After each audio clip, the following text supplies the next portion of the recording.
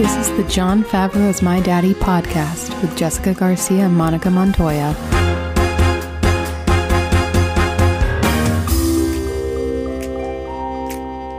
Monica, is that you? Yeah, I feel like I'm like one of those DJs, those disc jockeys, if you will. We haven't recorded in so long. No. You want to know a fun factoid that I found out? There hasn't been a daddy in these parts for 25 years. Yes.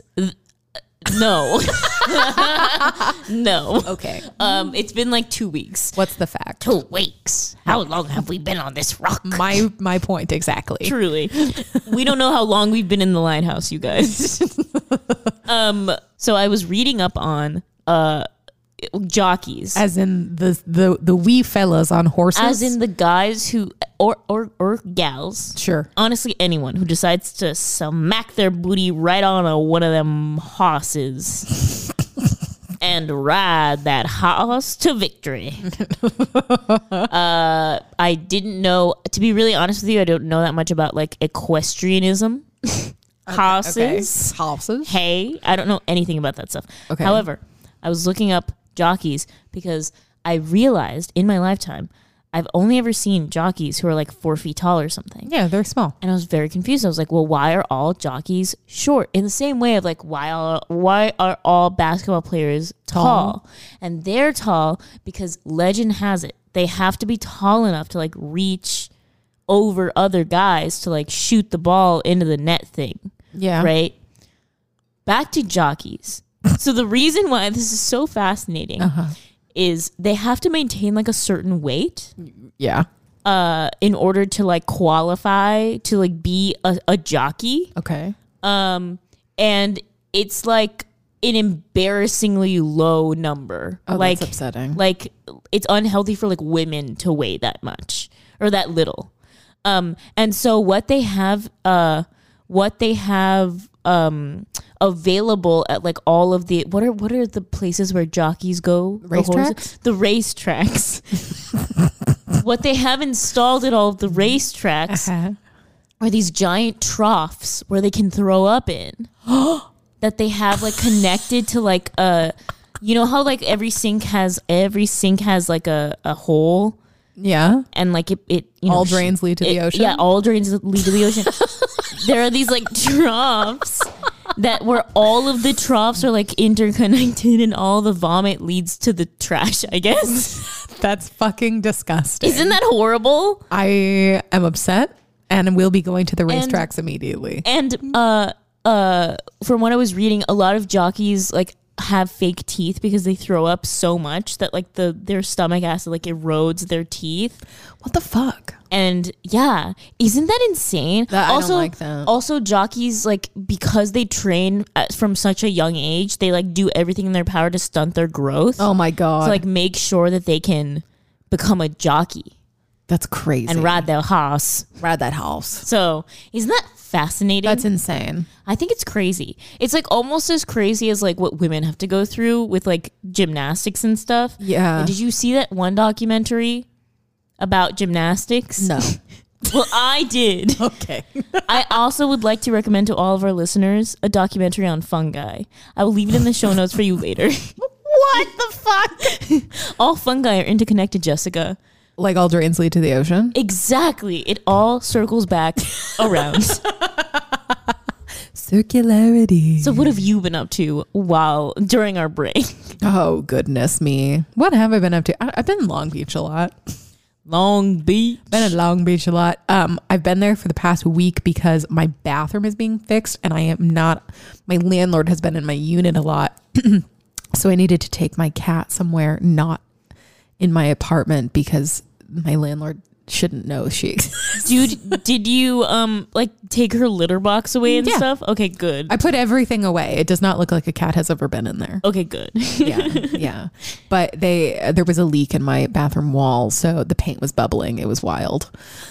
Yeah. What? Yeah, I know. What does it mean for like, is it like someone upstairs that like left the water running or something? No, I think a pipe broke. Broke. Had a leak in it. Burst. And then It burst. It burst. And then it leaked into the wall and it leaked down into our unit. And then it went into the wall and was bubbling up all the paint and in the ceiling. And it was fucking crazy. Is it leaked or luck? It leaked for sure. It looked all over the place. It look. It done look all over the place. All over the place. I done looked it. It's looking everywhere. That's one lucky pipe. I hate you. You're welcome. Monica, Yes. we have an announcement to make. Or rather, an announcement of congratulations. We have some sincere congratulations to pass on to one of our oldest, wisest listeners.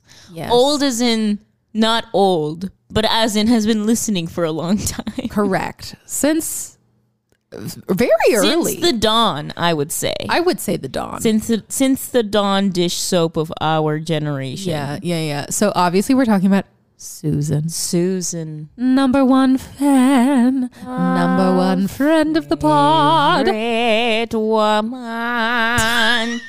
Susan and baby. Susan. Monica, you gave it away. Susan's having a baby. Susan's having a baby. We wish her well in her efforts to procreate. Cha-cha-cha-cha. Cha-cha-cha-cha. Start a family, Susan.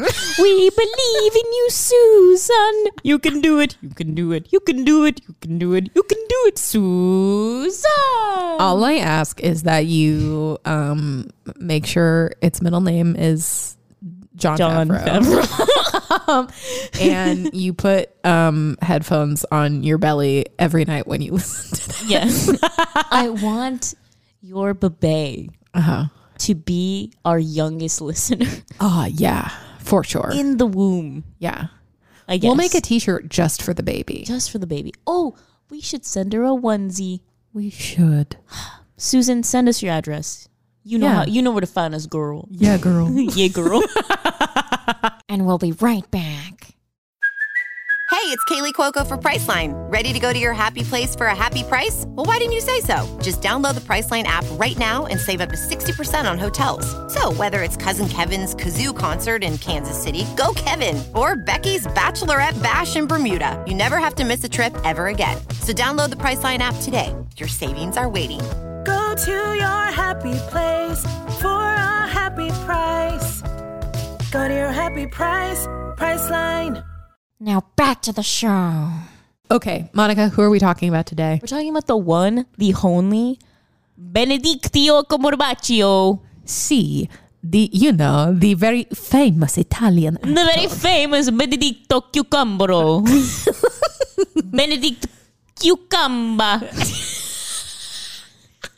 Benedictio Compraciccio. So famous. So famous. So ripe. Crazy. So crazy. Crazy It's so famous. crazy that he's Crazy so famous.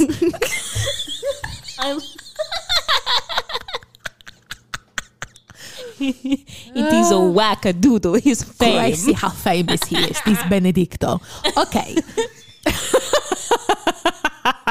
Okay, I'm going to tell you about him. Why is that so Listen, funny? guys, when you don't record for 2-3 weeks, I don't know. It has not been. It's been like 2 weeks. How long has it been? It's been 2 weeks. How long have we been on the show?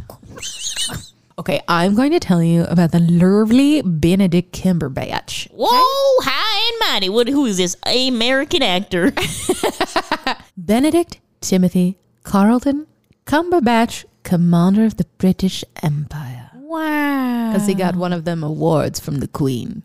What power does the Queen have to give people I mean, commander? she's the Queen. So Oh. God chose her specifically. I may not So- understand how monarchies work. I may have to look into that. You may have to just watch The Crown. I do watch The Crown, but I still don't understand how they got their power. So He is an English actor and also third cousin 16 times removed of King Richard III.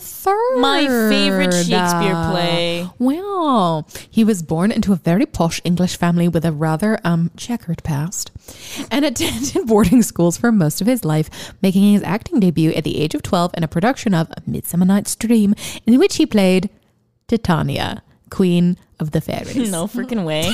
I have been in multiple productions of, like, we're talking like more than 3 productions of Midsummer. Who did you play? And I only played one character because I've only ever been cast as one character. Were you one of the things? Who were you? No. I have only ever played Robin Goodfellow in every single production. So specific. Yeah. Puck. I have like I always had the monologue at the end. Good. Where I'm like, motherfuckers come in and all this men did and good night. I thought you were going to tell me you always played like one of those weird fucking fairies. Not the fairies. The one where it's like sprout or mustard seed. Or bottom. No, dude. Yeah, I've only ever been cast as like the little like sprite shit. Mischievous sprite. Benedict went on to study drama in university and continued his training at LAMDA, where he currently serves as the school's president. Wow. Since 2001, Daddy Benny has starred in many classic plays done by England's most prominent theatres, but it was his role as Stephen Hawking in the 2004 miniseries Hawking that started his success in film and television. When he portrayed Sherlock Holmes in the BBC PBS series Sherlock in 2010, he really started to gain global attention and widespread critical acclaim. Since then, he has only continued on his path of stardom, receiving many accolades and nominations, including 2 Academy Award nominations. He also has an odd love of radio and narration, providing his signature voice to many audiobooks, documentaries, and BBC radio productions. When he isn't acting or using his sexy voice, he is doing a number of uncanny celebrity impressions, and of course being a philanthropist because he's a good man, I guess. And he's also the literal daddy to 3 sons. Benedict, we salute you, and we are very glad you survived getting abducted in South Africa, because that happened to him once. The end. Oh, there's a lot to unpack. He was abducted at gunpoint in South Africa. I know. Like Kim Kardashian? Not well, maybe. Wasn't she like held up at gunpoint? She was held up in Paris, I think. For like her jewelry? For her jewels. Oh my God. I know. 2 celebrities who have enough. 2 peas in a trauma pod. 2 peas in a pod. My whole thing is like, I am truly amazed that he's the president of LAMDA. I had no idea. Or at least he was in like 2018. Where does he get like the time? Right? I'm like, how are you a whole ass president? It must just be like a kind of position. Yeah, you know what I mean? Like one of those like... Like like fucking Lady Gaga being creative director of Polaroid. Oh my God, right? I love you, girl. It's like one of those. I love you, girl, but we know you ain't doing anything there. That is the only clip of Kanye that I approve. I like some of the Gaga songs. What the fuck does she know about cameras? I can't. Oh man, my boy Ye. He's keeping it messy online. Always. That's one way to put it. Messy. Poor Skeet. Oh. Okay, Monica. Yeah. Tell me about the first thing we're talking about. This is big for us. This is a big deal. I am delighted and honored and also thrilled to announce our very first television episode up for consideration. Correct. For your consideration. And let me tell you, we did not consider it lightly. No, we didn't. In fact, we watched something else and we're planning on talking about something else. And then we were like, you know what? It's not good enough. We have to go with this one thing. Yeah. And most of you probably know Benedict Cumberbatch from this series. It was a very, very popular series in the like 2010s. Yes. A little show called Sherlock. I know. Today we are covering the one and only Sherlock pilot, A Study in Pink. It came out in 2010. It was written by Steve Moffat, directed by Paul McGuigan. based on the works by Sir Arthur Conan Doyle. I know. It's crazy. It's pretty titillating to think about that we went against our own grain and chose a TV show episode. There's a lot, I can say a lot of things to defend us. We're not going to do this all the time. No, don't be like, but you got to do the episode of this. We won't do it. We're only going to do it when the pilot is like really representative of the whole. Of the entire, like the pilot just happens again and again and again. So yeah. I'm just letting you guys know. Yeah. So this is a little bit on this Study in Pink. War veteran Dr. John Watson, played by the scrumdiddlyumptious Martin Freeman, returns to London in need of a place to stay. He meets Sherlock Holmes, played by Benedict Cumberbatch, a consulting detective, and the two soon find themselves digging into a string of serial, quote-unquote, suicides. Or are they? Gasp. Yeah. So I have never understood what like a consulting detective was. He has no credentials. None. He has no education. Is this a real thing? I have no idea because I was looking. I would feel like no. Well, I was looking it up in doing like the research for this episode. I was looking it up like a couple weeks ago, and I was like very confused because every time I typed up like consulting detective, it's detectives who have been detectives before that come back and consult on a case. But there has never been like real records of someone who's not a detective and not even like adjacent to the police force or not even like has no PhD, no graduate degree, like nothing. Because we're talking Sherlock is literally just like air, like he's nothing. He's a scallywag. And that they don't exist. Not in the way that's being portrayed on Sherlock. No. Like basically Sherlock's whole thing, and this is present in many different versions, which by the way, if you didn't know, Sherlock is one of the most adapted and reproduced stories of all time. Yeah. Because the rights are muck free 99. Because I think it's like public domain or something now. But yeah, consulting detectives are not really a thing. So that's that not just surprising. Throws off the whole fucking pilot, doesn't it? Well, yes, but also I feel like everything he does is like superhuman, and thus that's also not very realistic. Well, he like shoots up in order to like think about things. Like he like either like puts on tobacco patches or like, and again, this happens like throughout almost every adaptation ever.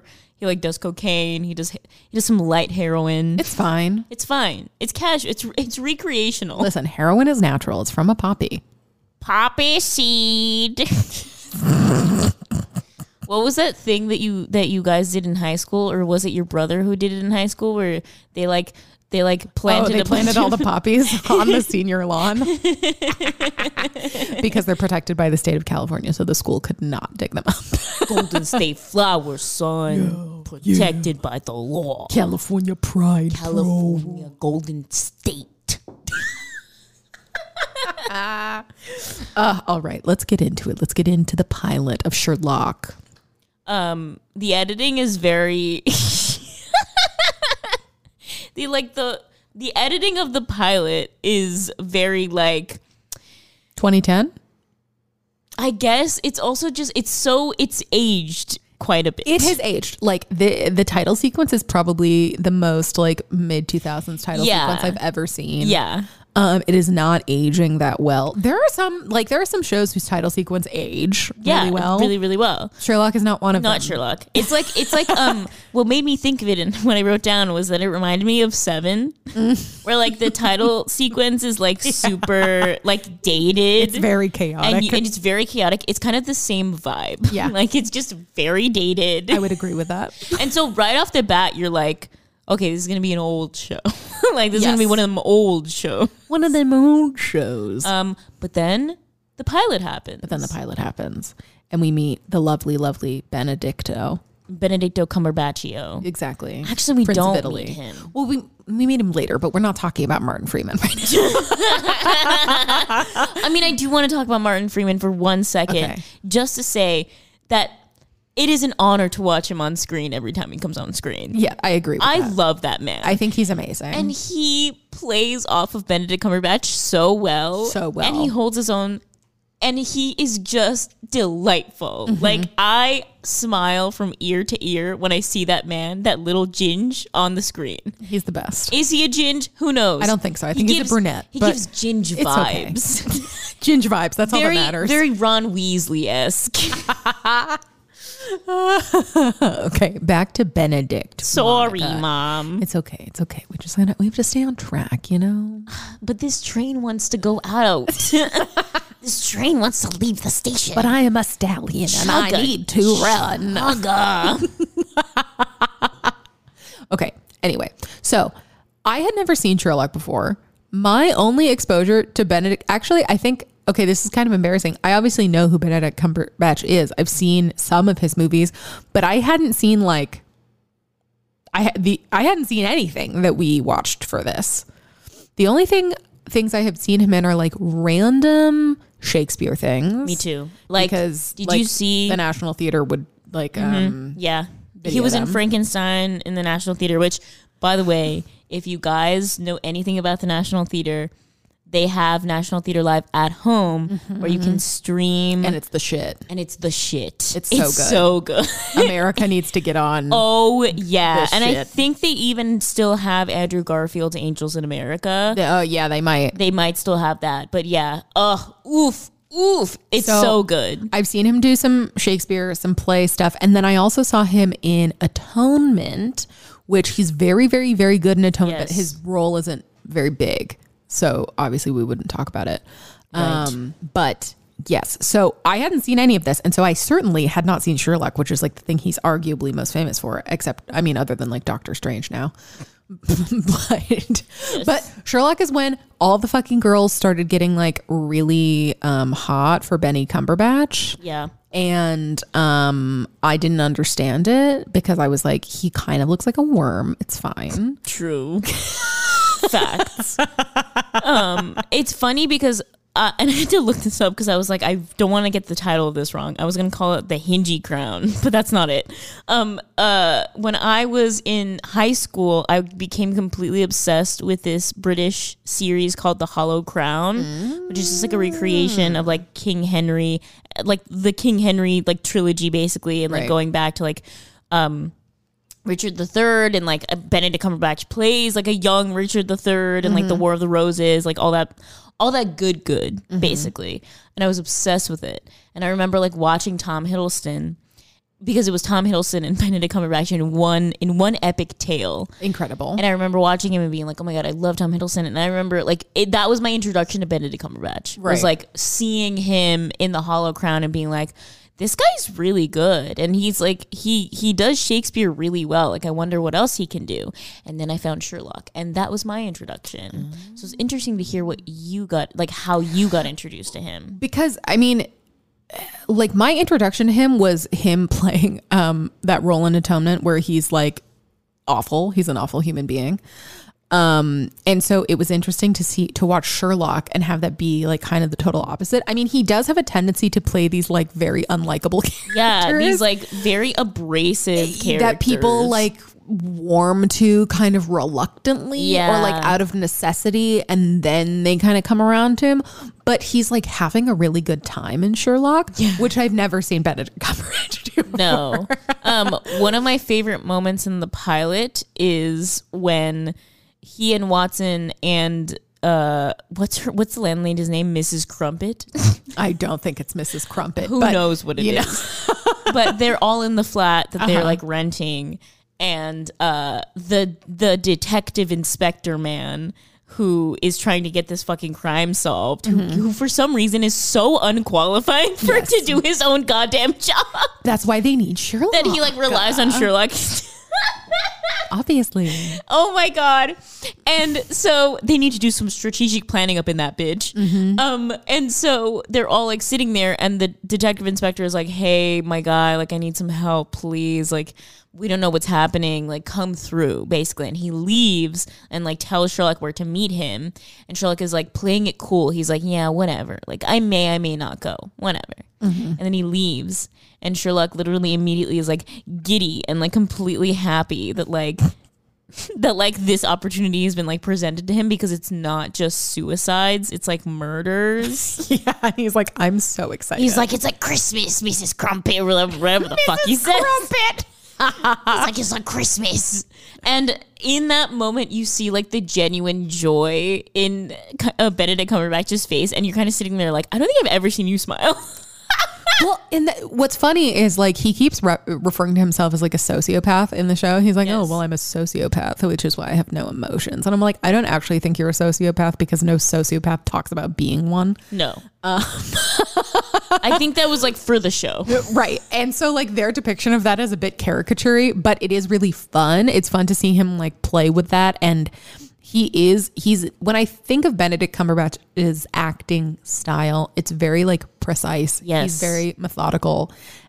He's very like quiet, but also like kind of quick, and He's like very kind of articulate. Yeah, he's super articulate.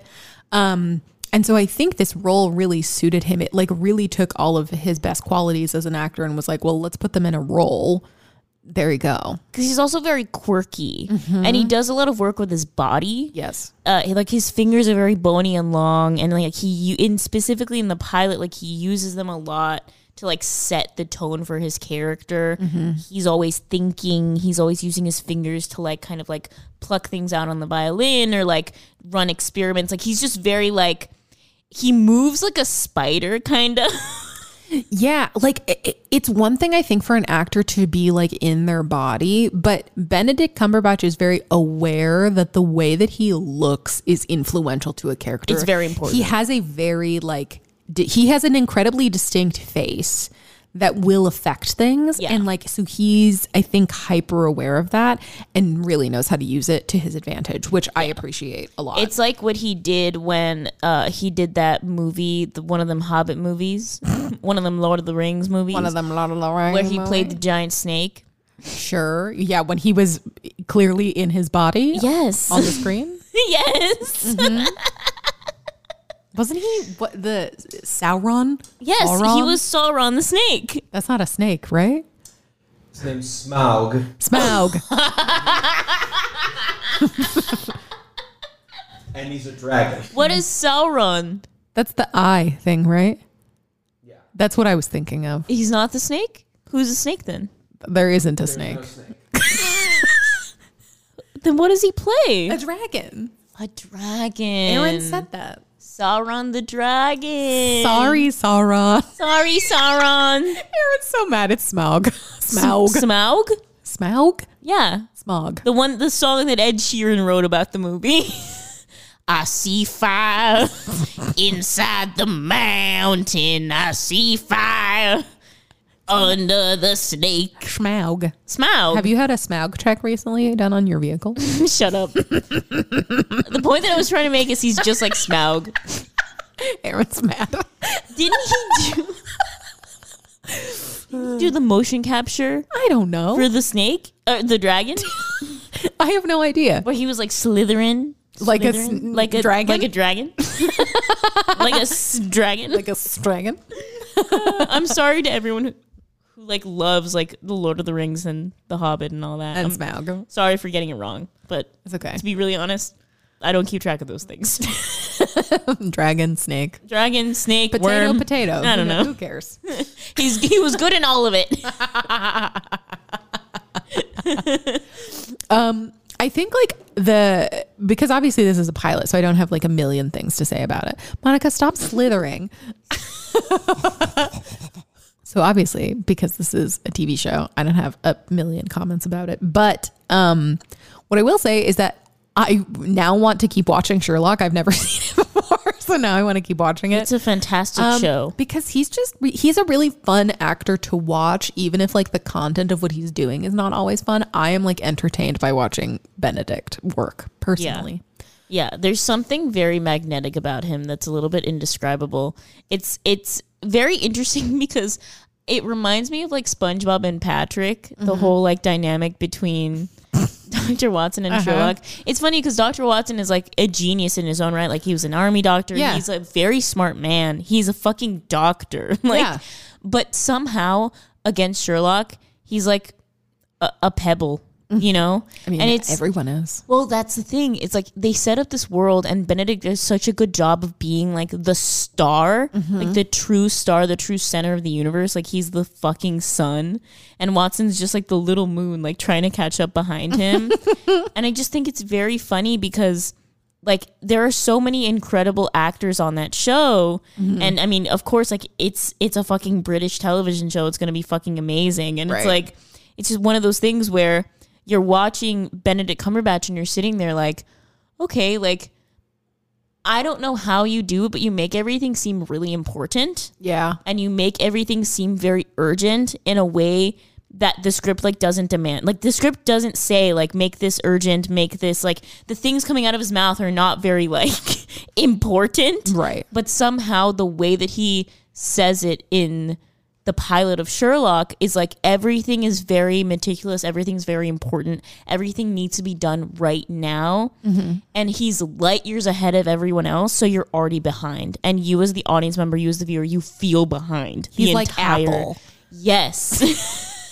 And you just feel like stupid as fuck. You feel like the person who can't understand the operating system just yet. Yeah. You see the features, you know that they can be cool, but you don't know how to use them yet. You're like, but I simply can't. And that is how he kind of chose to tackle this role, and he delivers. I agree. That motherfucker, he delivers. He delivers like Domino's. But whatever the British version of Domino's is. They have Domino's there. They do? No, they don't. Yes, they Domino's Yes, is they do. Domino's is overseas? Yeah. Across the pond? Yeah. It's not particularly good over Do they there, have but Yoshinoya it. over there? I don't think so. They might in Asia, but not in. I don't think they have Yoshinoya. I don't know. What about Okay. Okay. We'll come back to this later. Okay. Moving on to the next film / This is where the episode gets sad. This is where the shit just starts to hit the fan. The rest, I mean, honestly, and Monica and I were talking about this, these next two movies the characters are a little similar. They're basically the same character. They're not. But they are similar. And okay, I'm excited to talk about it. So this movie is The Imitation Game, which came out.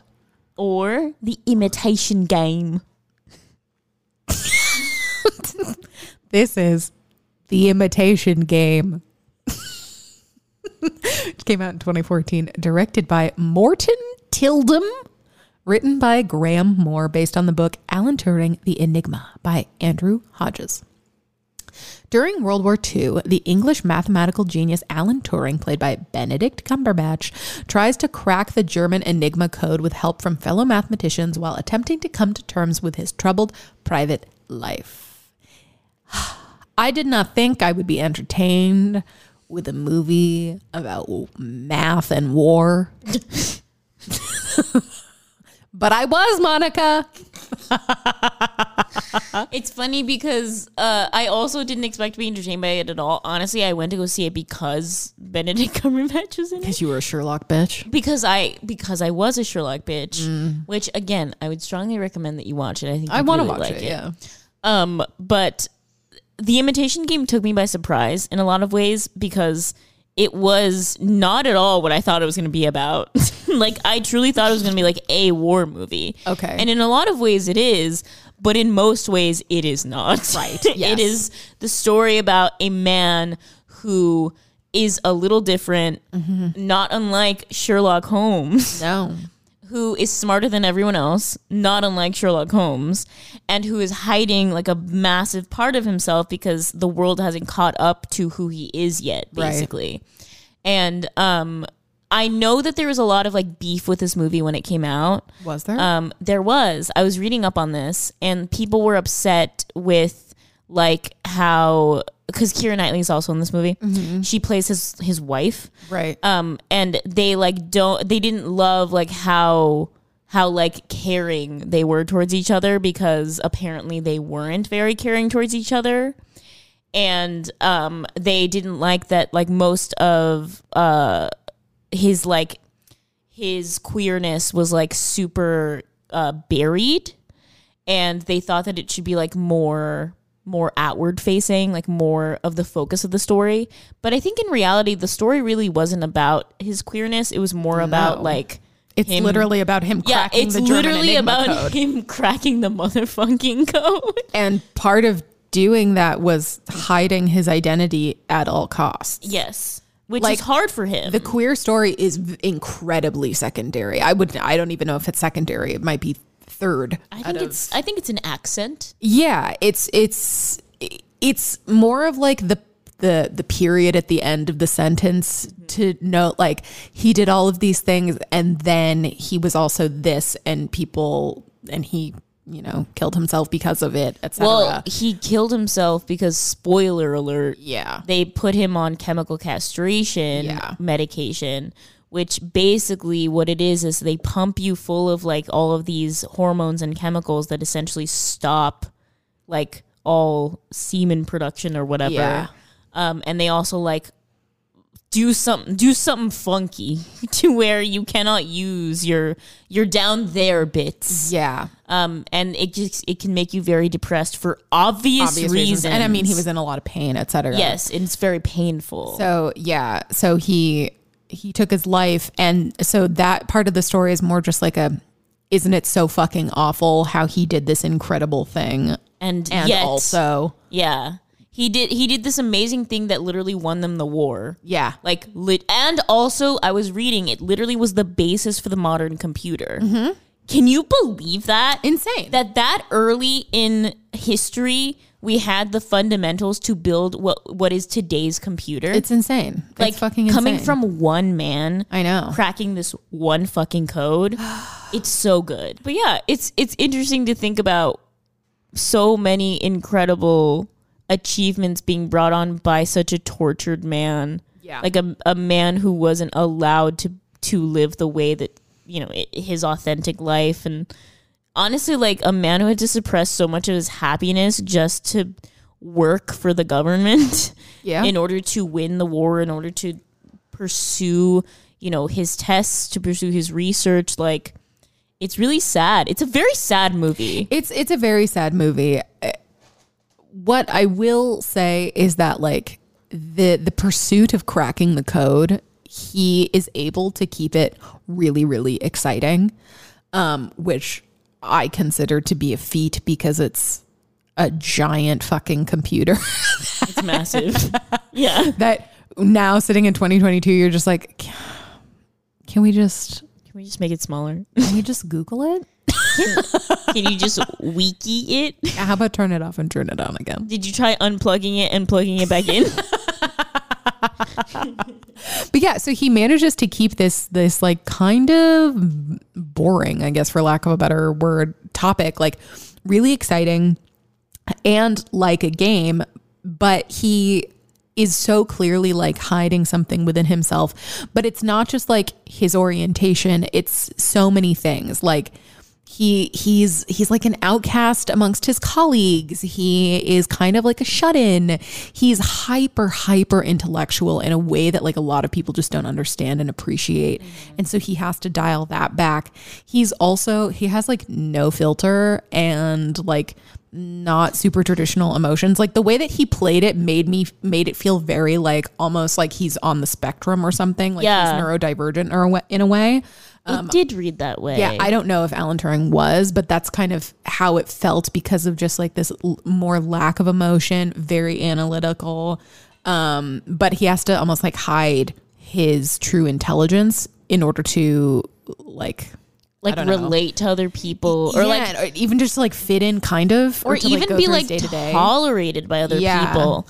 And it's interesting because I have obviously never related to that kind of hyper intelligence. I don't think very many people on this planet can, but I have related to like feeling like an outcast, and I'm sure a lot of people have as well. And I think that's where Benedict kind of hooked you in. Yes, because there are so many quiet moments with him in this film. He doesn't actually talk very much. A lot of what he says is very like direct and very about his work, and like it's interesting to watch him in those quiet moments because he actually says more in his quiet moments than he does when he's like actually like being, when he's giving lines, like when he's speaking lines. And I found myself being more drawn in when he wasn't talking and when he was just like being there and taking up space than I was when he was talking or interacting with other characters like Keira Knightley's character and his like quote unquote boss, because I don't know, I'm not sure what the hierarchy I know that part of was that all is. confusing. It was very confusing.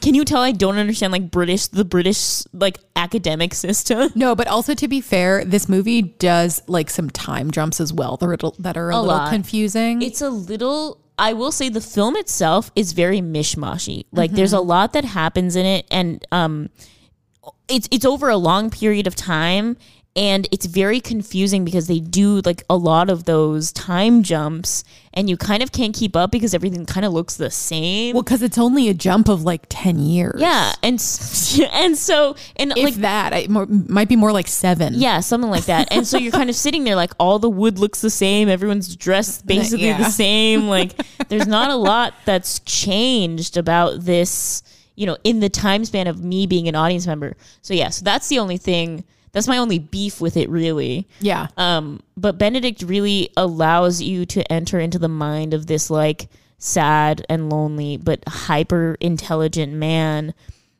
and sucks you into this like code cracking process that, to in all fairness, would fucking bore me to death if he wasn't such a brilliant actor. Yeah, because like he makes you as interested in it as he is. Like he makes you as invested as he is. And for him, it's like he has to do this. It's like, you know, fucking cracking the code is like water for him. Yeah. You know? Like that is what is driving him. And I do think in a way it is related to like him not being able to be his true self. So he can put himself into his work, because that is the one thing that is appreciated at the end of the day and is considered essential by society, is like this work that he's doing. And watching him like blossom and like being able to feel important and like valued is really beautiful, but it also makes it that much more fucking sad as the movie goes on, because you do see a fair bit of it like post cracking the code, once he's been put on these medications, etc., and it's really rough, because he gets convicted of gross indecency, I think was the charge. And instead of sending him to jail, because that would honestly be a waste of his talent, like a waste of his intelligence, a waste of his talent. So like it would be a waste of an asset to them, basically. They instead just like issue chemical castration on him and like, you know, essentially basically rob him of his like life. Yeah. Because he's in so much pain. He's so sick all the time.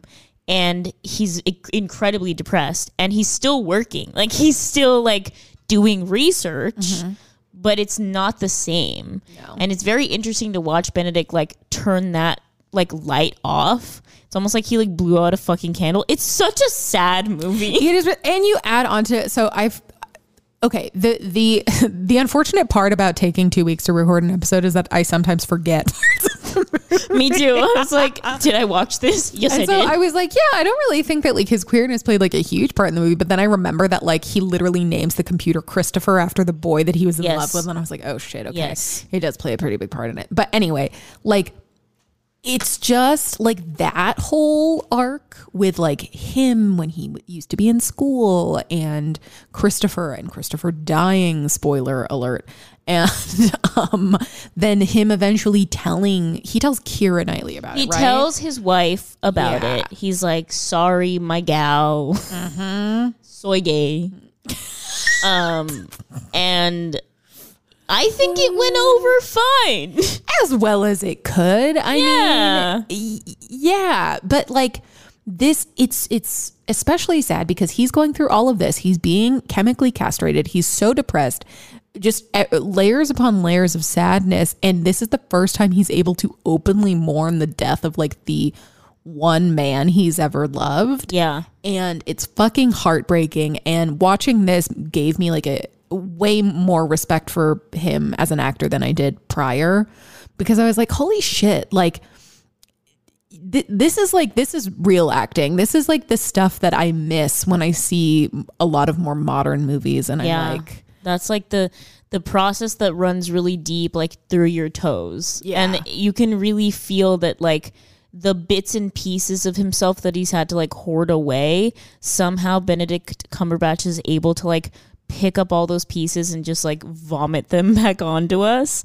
And it's very, I don't know, like I found myself feeling incredibly delighted and also incredibly deeply sad that like this is what I was witnessing. Yeah. And it's interesting that you say the bit about like him finally being able to mourn Christopher, because I totally got that. Like that's something that was incredibly apparent from his performance, as he was harboring all of this grief that he couldn't let go of, and you almost felt the whole time like, what are you holding on to? Like, what is it?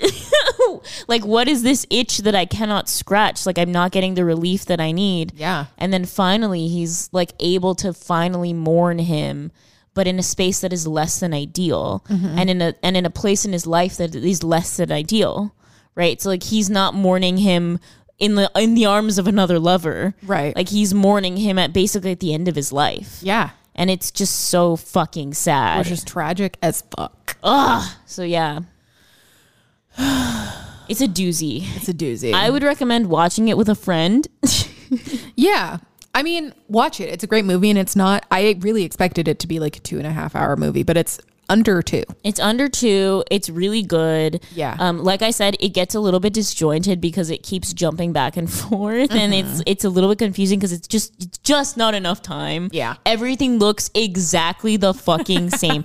There's browns, there's woods, there's old-timey machinery. Like, it's the same no matter what era you're in. Are just a little They're a little too close together. But, yeah. So anyway.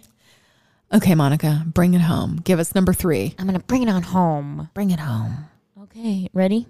Yeah. This is it. The moment you've all been waiting for. This is it. This is the most recent film, to my knowledge, that Benedict Cumberbatch has been in. Yes. Besides the new Doctor That Strange movie. Yes.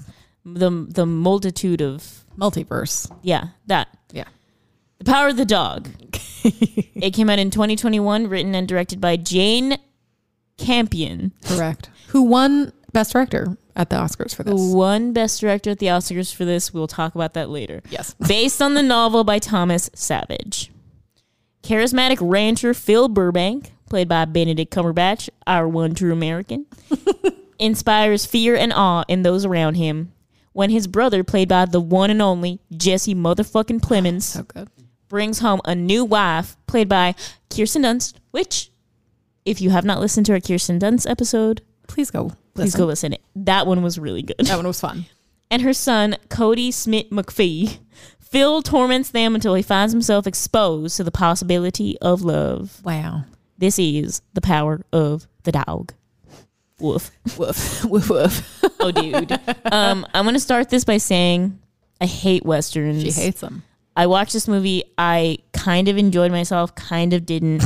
I thought it was beautiful, and I thought it was beautifully shot. Whoa, is this a gorgeous fucking movie? Jane Campion, you know how to make a movie. Holy fucking shit, it's beautiful. You're a little annoying, but you know how to Yeah, and you have a lot of like flower and vagina motifs throughout the film. It's very confusing.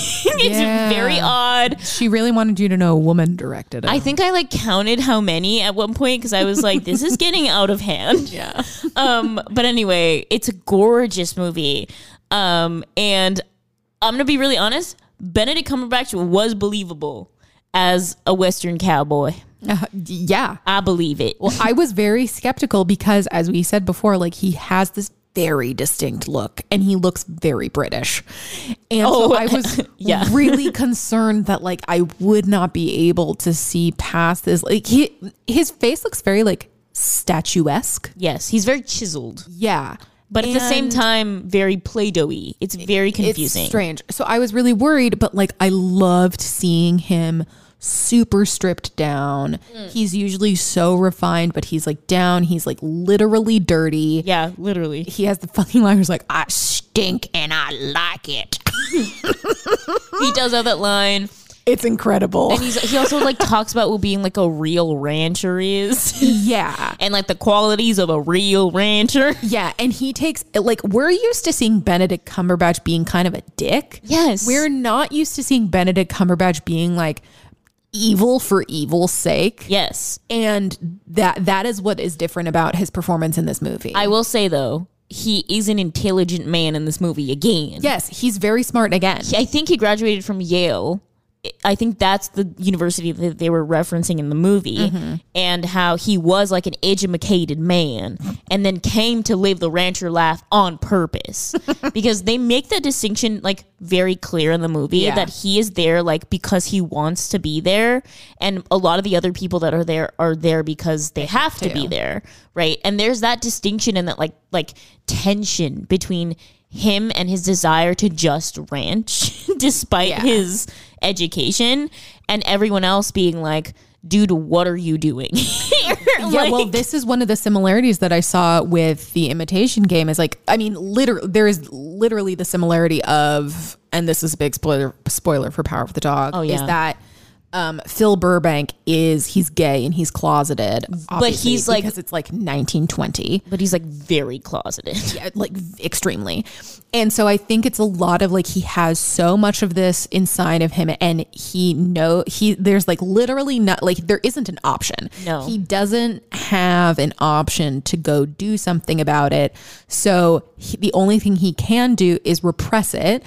And the easiest way for him to deal with it is by developing a bitter anger around it and doing something so stereotypically masculine as like working with your hands, being dirty, farming, being mean to women. Yeah, being very mean to women. Very mean and to women. He also rejects femininity in all of its forms, right? And so we see this in him rejecting Kirsten Dunst's character and fucking demolishing her emotionally, leading her to the bottle. Just let her be happy. Leading her to the bottle. And then Kirsten Dunst's son, who is a very, not like a feminine man, but like a very like... I would say he's more feminine, I guess effeminate. Yeah, more effeminate. I think that's like I think the word that I'm looking for. Like, because he like likes the arts. Yeah, and he likes making paper flowers. Which yet another vagina reference. Yeah. Because he like sticks his finger in the flower. It's really fucking weird. Yeah, but so does Benedict, and then Benedict sets it on fire. So you're like, oh, so you're like, gay. Got it, girl. You don't like the vajayjay? That's totes fine. Set it on fire. Set it on fire, girl. I see you. And he rejects Kirsten Dunst's son, like, and publicly, and he humiliates him, and he like fucking like essentially does everything but like call him gay, basically. Yeah. And it is truly just out of hatred of himself and like repression of his own sexual desires and his own romantic desires and his own like the repression of the most authentic part of himself, basically. Yeah. And so he's just a mean, bitter fucking man. And I gotta tell you, it was a fucking treat to watch Benedict Cumberbatch just be mean for mean's sake. Yeah. To be a mean old dog, a mean old bastard. Like, it was incredible. It was so good. But then, fucking Jane, I know you're problematic, but you did really good here. So problematic. Because you would have these like long tirades of just like absolute rage and evil, testosterone, and, like, anger that was like so sickening. You're just like, fuck you. Stop. Like, I literally found myself yelling at because I watched this on my laptop. I found myself like yelling at the screen, being like, stop. Yeah. Like, just stop it already. And then they would have those moments and then immediately like juxtapose it with him crawling through that hole that he makes in the forest. Yes. And like covering himself. Like, there's so much beautiful symbolism in this movie. The gorgeous, like, I think they're like handkerchiefs or kerchiefs. Yes. And they're these beautiful, like, I don't know what material they are, but they're like silky and they're gorgeous. And he like runs his hands through them. And I'm just like, how could you like have a moment like this? It's so beautiful. And at the same time have the potty mouth that you've got, sir. I mean, he plays both so well. And I love how there is this like physical, there's a physical space where he's allowed to be like this. It's incredible symbolism. And like, I love how it is like a ritual for him where when he goes through this path in the forest, he's like, okay, now I can be myself in this clearing now I can be naked, I can be vulnerable. He like, that's the only time he bathes is when he's in that lake. little spring lake thing. I wouldn't even call it a lake. It's so small. And then he takes this kerchief that belonged to a man that he loved. It belonged to his like mentor / man that he loved, which when I found that out, I was like, oh golly gee, that's so crazy. And he like runs it over his face in the sunlight. And he's like, and you're just like, oh my God, and bro. you're like, live your best life. And Benedict has such a soft quality to him. Yeah. And he softens his face in a way that is so childlike and so like I kind of got choked up a little bit like during the scenes where he is alone and he is just like honestly enjoying his company for the first time, because in the movie he doesn't enjoy his own fucking company because he hates himself. Yeah, he hates himself so much. But in The Clearing, like, he's obsessed with himself and he's like obsessed with like who he is and his body and like his place in the world. And you just see his body relax. You see his face relax. You see his eyes relax. Like, this man has been holding so much tension. And then he snaps back into being Phil fucking Burbank. And it is jarring. Like, it is such... There's no fluidity there. There's no fluidity between who Phil Burbank is and who the man in The Clearing is. There is none. Yeah. It's like literally night and day. And it's interesting to watch like these two personalities of the same man like fight for the spotlight essentially. Yeah. I mean, it's almost like Phil Burbank, like with everyone else, not the Phil Burbank in The Clearing. But like, let's call him Clearing Man. Phil Burbank, it's like, yes, it is. He is covering up his like true self, but I think even further than that, he's like punishing himself actively. He is every moment of every day. It's like and this is like, I think the whole thing about him not bathing is so fucking brilliant, because it's like he's trying to make himself as dirty as possible in every sense of the word as a way of punishing himself. It's like he's like crucifying himself because of all of his inner hatred. It's insane. And it's funny because that's very apparent when he becomes a Clearing Man as opposed to when he's Phil Burbank, because when he's Clearing Man, he's enjoying himself, but then he goes right back to being Phil Burbank and he's like, I'm not allowed to enjoy my life. Yeah. Like, I am not allowed to be clean. I am not allowed to enjoy music or women or anything but these hooved cattles and my pants. And that's it. Yeah. Yeah. It's horrible. It's horrible. It's like, it's so sad because like, especially him and Kirsten, they have incredible chemistry. Oh, so good. But like, the rage between them is so good, but it's also so sad because you're like, he wants to connect on like a very way deep down inside.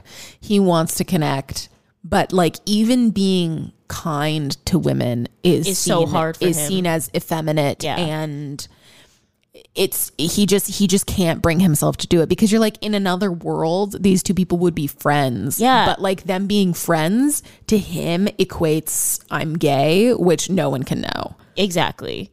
And so you get this man who has no right to be treating Kirsten Dunst's character in this way, humiliating her, like publicly humiliating her, abusing her verbally, like trying his best to essentially make her life a fucking living hell. And in reality, he like, that's what he's doing to himself. Right. And she's just in the way, unfortunately. And so it's just one of those situations where it's like, of course you have to blame him because he's an adult, it's his actions. But at the same time, you're like, man, girl, if you would have just gotten out of the way, like you just happened to be in the wrong place at the wrong time in his life. Yeah. Like, and she became like a punching bag for him. And in reality, he's really just doing that to himself. Yeah. And it's just a damn shame that she was just standing right there in his life.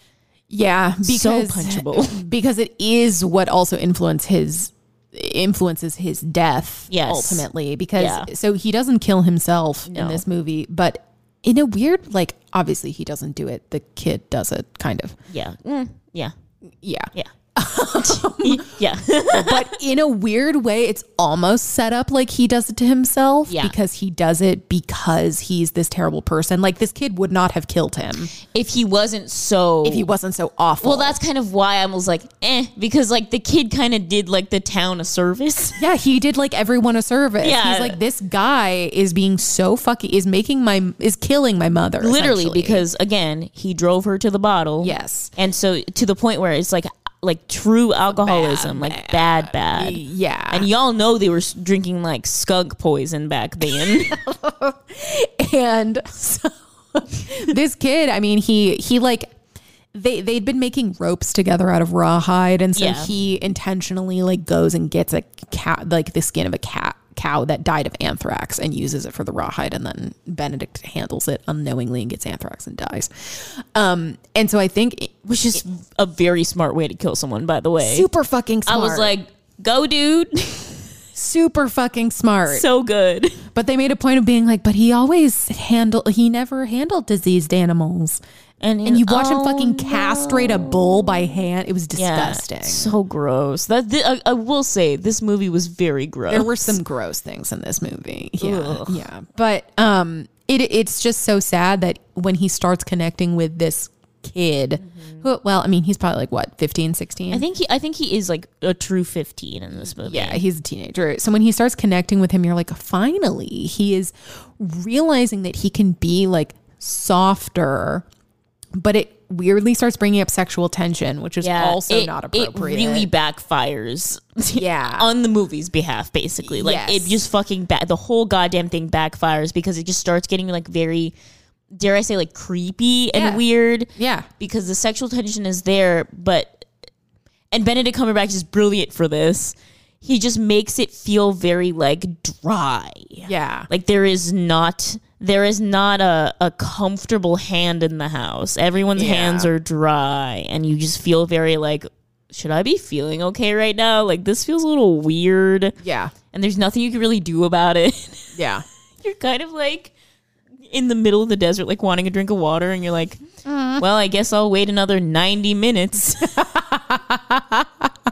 Yeah, it is super uncomfortable. And then you're kind of like, I'm kind of glad you're dead. Yeah. But I'm also like, man, you never got to live the life you could have lived. I just wish your life had gone differently. Yeah. There's so many, like, he would have had to undo a lot of shit in order to make up for his bad behavior. Mm-hmm. So I think that death was kind of like the only answer for him. It was the only way out at that point. But like, it does make you really wish that he was able to live a different life. It's very sad, but it's sad. Super fucking powerful performance. Very good, very incredible performance, I will say. And he genuinely took my breath away. Yeah. In a way that is very different from how I felt in him or with him in Sherlock and how I felt with him in Imitation Game. I mean, it really is just like a very level different. up. It was like we got like Benedict Cumberbatch light, and then we paid the 99 cents and got like the full app. Yeah. That is how I felt about his performance in Power of the Dog. Yeah. Like,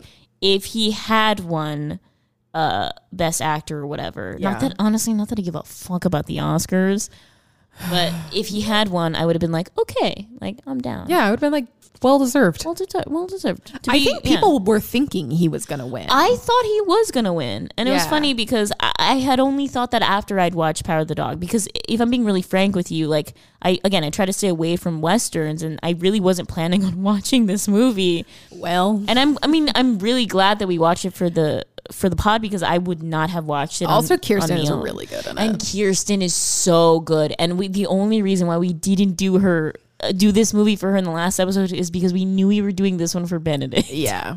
But she was so good. She was really good. She was pulling some Melancholia bullshit. I was going to say really comparable to Melancholia. This Very whole time I was just like, let Benedict be gay and let Kirsten be happy. Yes. Come on, you guys. Let's make it unapologetic for once. Please. Oh God. Well, that was Benedict. That was Benedictio Cumberbatch. Si, Prince of Italy. So crazy, so famous. The fame. But yeah, so good. I'm very happy with this spread. It was very spicy. We've never really done like a TV show before. I know. We did a movie that was super recent, which we've been on one lately. We have been. doing recent films, and it's felt pretty dang good. Yeah, I've enjoyed it. I've enjoyed it a lot. And you know, did this movie change my mind about Westerns? No, but it's fine. I also don't think it was like a true Western. It felt more like a psychological thriller kind of. It was also just kind of like historical fiction in a way, almost like a period piece. Yeah, it was just like a period piece that had like those like elements of like. Yeah. I don't like the whole cattle lifestyle. Yeah, I'm not a big fan of cowboys. Not a fan of cowboys. Yeehaw. I love the yeehaw life, but the yeehaw life don't love me. And on that note, Monica, what have you dabbled in? Dude, what haven't I dabbled in? Tell me everything. I have done all of the things. First of all, I've been getting over being sick, and it's been atrocious. Incredible. But it's fine. Also, I very, very recently went to go see a play called The Lehman Trilogy. Yes. Which I have to take Jessica to You go have to see take again. me to see it. It's a 3-hour long play. Incredible. So I went against my own philosophy of like, I really need things to be like 90 minutes long. Plays, I feel like, are different. Plays are very, very different. There was 2 15-minute intermissions, and usually like, you know, I kind of just suck it up because I do love theater, and I want to go like experience it. Right. Which you can only really do if you like grin and bear it. And then at the end you're like, I like that. Yeah. But I was very happy because for a while I was kind of starting to like lose faith in my like love of theater for a while because I hadn't seen it in so long. I hadn't seen like good theater in so long. And going to go see like, you know, a Broadway show in New York is like one thing, but it's not the thing that's going to like revive my love for theater. No. Like I could literally just pop on a DVD of the same like taped version of the musical, and it's going to generate the same feeling. Yeah. Of like, cool, kick line, like fun. So I will say like it genuinely made me excited about theater again in a way that I haven't felt in, I think, like a few years now. So it's been good. It's been like, it was very, very good. I felt very like, it was directed by Sam Mendes. I love Sam Mendes. I love anything that man touches. We love that man. I love We that almost did an man. episode on him. But unfortunately, and I hope that you guys can just get it from what I'm saying, we couldn't do it because one of the biggest films that Sam Mendes has directed features an actor that is no longer with us in Hollywood. We didn't do it because no one was going to listen to it. Well, I mean, that and that. There's plenty of stuff to talk about with Sam Yeah. that isn't that. That and that. It's great. It's so sad because it's like literally one of my favorite movies of all time. It's so annoying. Why do men have to ruin everything? Ugh, seriously. What have you dabbled in? I wrote a giant paper for school. Yes, she did. And was I exciting. can attest to this. I was there for her missing things to write this paper. She did. And then she saw me quickly scroll through the document so I could show her my family chart at the end. It was very long. It was very impressive. Very Thank you, graduate. thank you. Very graduate. Thank you. I did that. Also, I ordered an at-home gel manicure kit. Yes, she did. It arrived today, She was supposed to bring it for the record, but I'll bring it on Friday. her loyalty I'll bring it on Friday. We can have manicure night. Manicure and pizza night. Miami can't eat pizza night. Manicure night.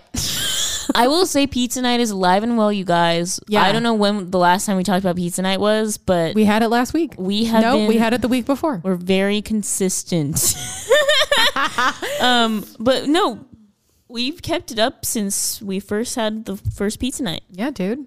that We've been on crazy? top of that shit. We've I know. been switching up the flavs. Listen, Friday night is pizza night. What flav should we do this week? Flavor Flav? Flavor flav. I don't know. We've had a lot of requests for the buffalo chicken pizza. Oh, I don't want to make that pizza. It's just so hard. It's so hard, and I don't like the fennel. There's so much fennel in it, but I like fennel. You don't know like it you because do. you think it tastes like licorice. Well, I don't like the seeds, and the seeds are in it. If we could just omit the fennel seed, I'd be chilling. Well, what would we add instead? I don't think you need to add anything. I don't think it needs that herbaceous depth that the fennel gives it. It gives it like too much.